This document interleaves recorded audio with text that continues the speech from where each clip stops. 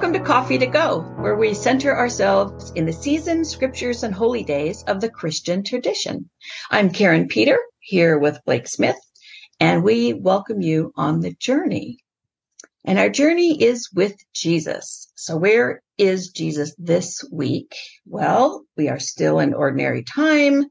We are still learning by observing and participating in what Jesus preaches and teaches. And so we are with Jesus on the way to Jerusalem. And our scripture today is part of that journey and part of the teaching that Jesus does. And it's really helpful as we listen today to understand that at this time, Matthew is writing this gospel. So I think Blake has said that many times. Jesus didn't write this. Whoever Matthew was wrote this, or whoever claimed to be Matthew, or whoever this was attributed to gave the name Matthew. Whoever wrote this was writing in a period of time where identity was forming, and the Jewish community no longer considered Jewish Christians to be acceptable. And so there was a separation and a division that was happening. And at the same time, Jewish Christians who were forming into communities weren't too thrilled about welcoming Gentile kind of latecomers in to community without establishing who was here first and who was not here first. So a little status was happening there. And so questions were emerging about who was more authentic, who was the more authentic Jesus follower, who was the more privileged Jesus follower. And Jesus, as was his custom, to quote the New Testament, addressed this with a story or a parable. So keep that in mind when you hear the parable. So, Blake, did I set that up okay? You did indeed, actually. When I read this, I think about the thief on the cross beside Jesus, who just at the last minute goes, "Oh my gosh, forgive me, God." And Jesus says, "Today you will be with me in paradise." Like, whoa, wait a minute. I know. He's got to do a little bit more than that, right? Okay, so tiny little tangent. I had a friend who we were having a conversation, like, who gets to go to heaven? And I'm like, well, everybody. Like, everybody goes. Doesn't matter. What?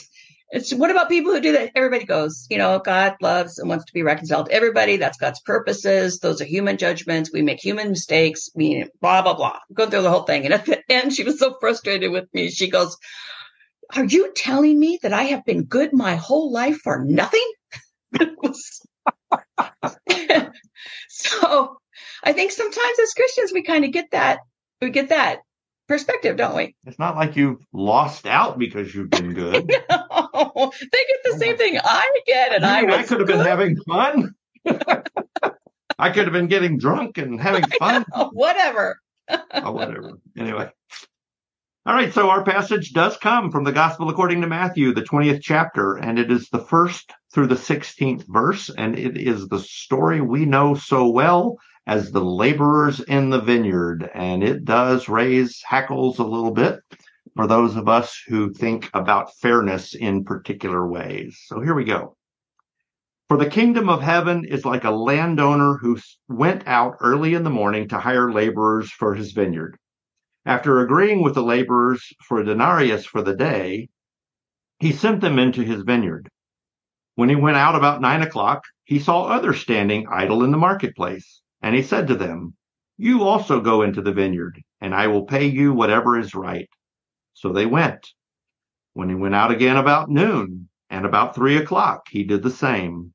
And about 5 o'clock, he went out and found others standing around. And he said to them, 'Why are you standing here idle all day?' They said to him, 'Because no one has hired us.' And he said to them, 'You also go into the vineyard.' When evening came, the owner of the vineyard said to his manager, 'Call the laborers and give them their pay, beginning with the last and then going to the first.'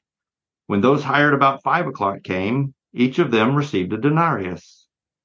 Now when the first came, they thought they would receive more, but each of them also received a denarius. And when they received it, they grumbled against the landowner, saying, 'These last worked only 1 hour, and you have made them equal to us who have borne the burden of the day and the scorching heat. But he replied to one of them, "Friend, I am doing you no wrong. Did you not agree with me for a denarius? Take what belongs to you and go. I choose to give to this last the same as I gave to you. Am I not allowed to do what I chose with what belongs to me?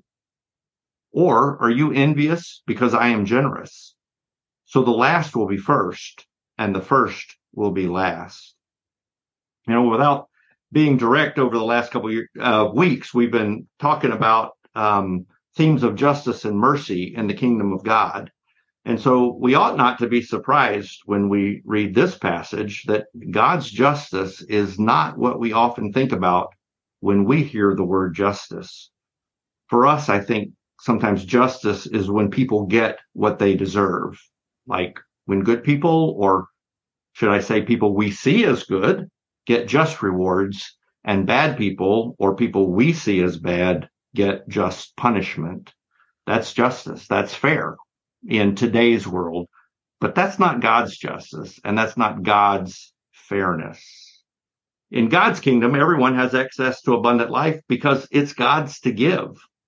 It doesn't matter when folks sign on to be disciples. It just matters that they sign on. And all of the benefits of being a disciple are theirs because, again, it's God's to give.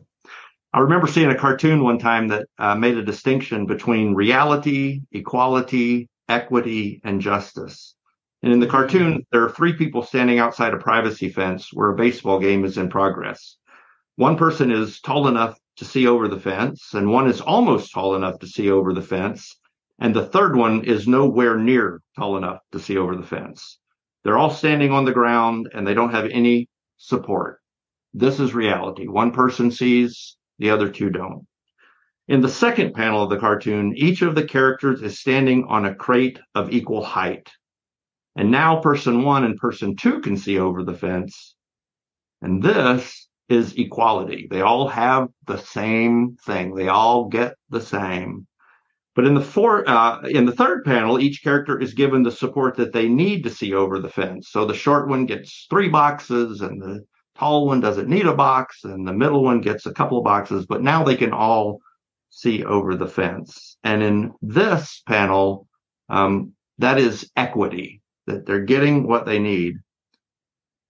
In God's kingdom, it's even more. In the fourth panel of the cartoon, no support is needed because the privacy fence has been replaced by a chain link fence, and all can see without obstacles. Everyone has what they need because fairness is deeply connected to compassion and generosity, about making everything available to everyone. And so it has nothing to do with what we deserve, and it has everything to do with God's loving care for all of creation.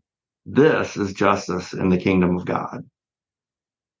That's such a good example, Blake, of what you don't even think about, right? What justice is dismantling the fence or making the fence see-through.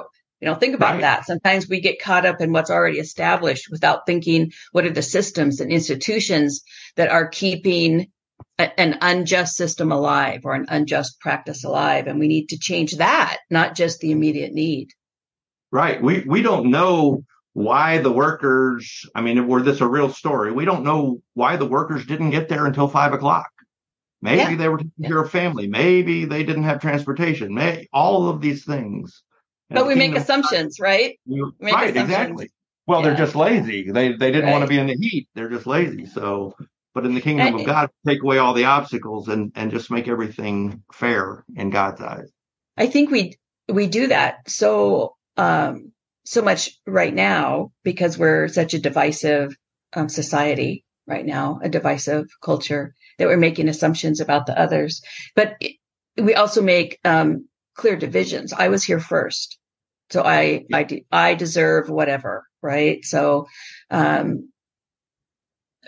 and I lived in the hills of Arkansas for a short time, we were there 4 or 5 years.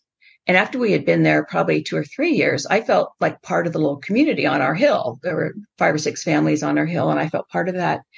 And we were invited to come to dinner at one of the neighbors, and we went and we were having a conversation. And all of a sudden, I heard the word newcomers. And I said, who are you talking about? And the person got kind of red faced. And it's like, well, we're talking about you. And I said, newcomers, we've been here for 2 or 3 years.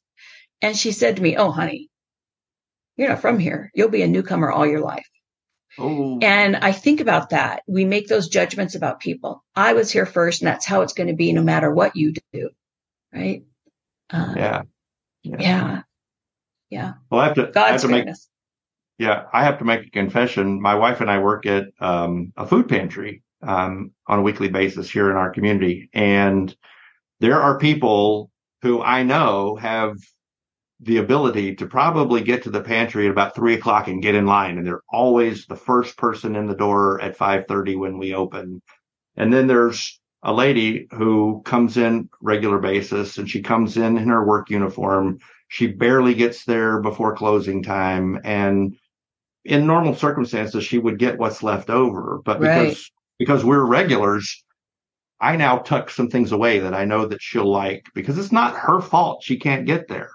And it's like, well, I got here first, I should get the best choice. Well, that's not always the case. So, I mean, those things help me to remember that. Yeah.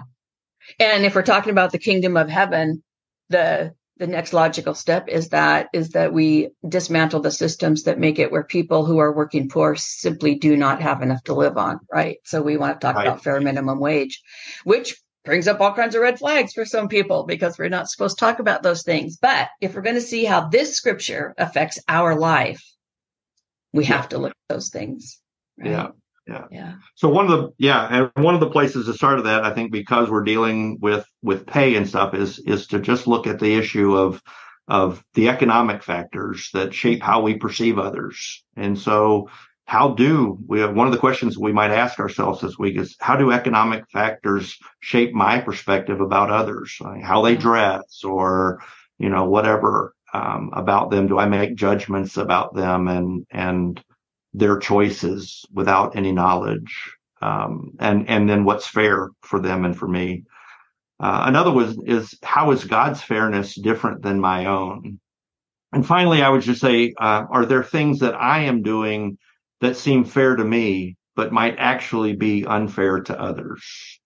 Well, now you're going to make us look a little deeper with that, aren't you, Blake? A little bit. Yes, there are. And I guess the next thing is, what do I do about that? And I think one of the things we can do this week as we try to experience this scripture is look at how we define our own status or position, because that drives what we think is fair, what we think is just. We have a tendency to really perceive ourselves based on what our status or position is. So this week, identify one thing that you do, or one thing that you wear, or one thing that you say that actually reflects your status or position. So on my emails, when I send an email, it says, Karen Peter, president of 70, something, blah, blah, blah. Well, that's a position, or if I want to extrapolate, a status, right? So why is that on my email? Why is that important to have on my email? Maybe it's something that you wear that declares you a fashionista, and you want everybody to know that you know all about the latest fashions. Or maybe there's an expensive piece of jewelry or an expensive watch that you wear that proclaims your economic status. Maybe you always have the latest cell phone or the latest laptop or the latest technology, whatever that may be. And that proclaims your economic status. So this week, whatever that is, whatever item you're identifying, leave it behind this week. Don't wear the watch. Don't use that email signature. And then at the end of the week, reflect, how did leaving that behind affect you? Or not? Maybe it didn't have an effect on you at all, on how you see yourself and others. If I take that off my email signature and I'm just Karen with my contact info, how does that affect how I see myself when I send that email? It's funny that you say that. Just this last week, I noticed in an email I'd had previous conversations with an individual where they had said, titles aren't important to me. But then I happened to notice in an email that I received that the salutation at the end, their name was like in size 10 font, and their title was like in size 20. Oh, my. Yeah. Twice as big as their name. It's like, oh, well, titles might matter a little more than you think. Could have been an accident, but it was really telling to me. So, yeah, absolutely. So that would be a good thing to not do this week if we're going to really try to experience what it means to look through the lens of God's realm and God's sense of justice and God's sense of fairness. So I think we need a blessing to do that. Do you have one, Blake? All right. Absolutely. Let's do that. So here's our blessing for today.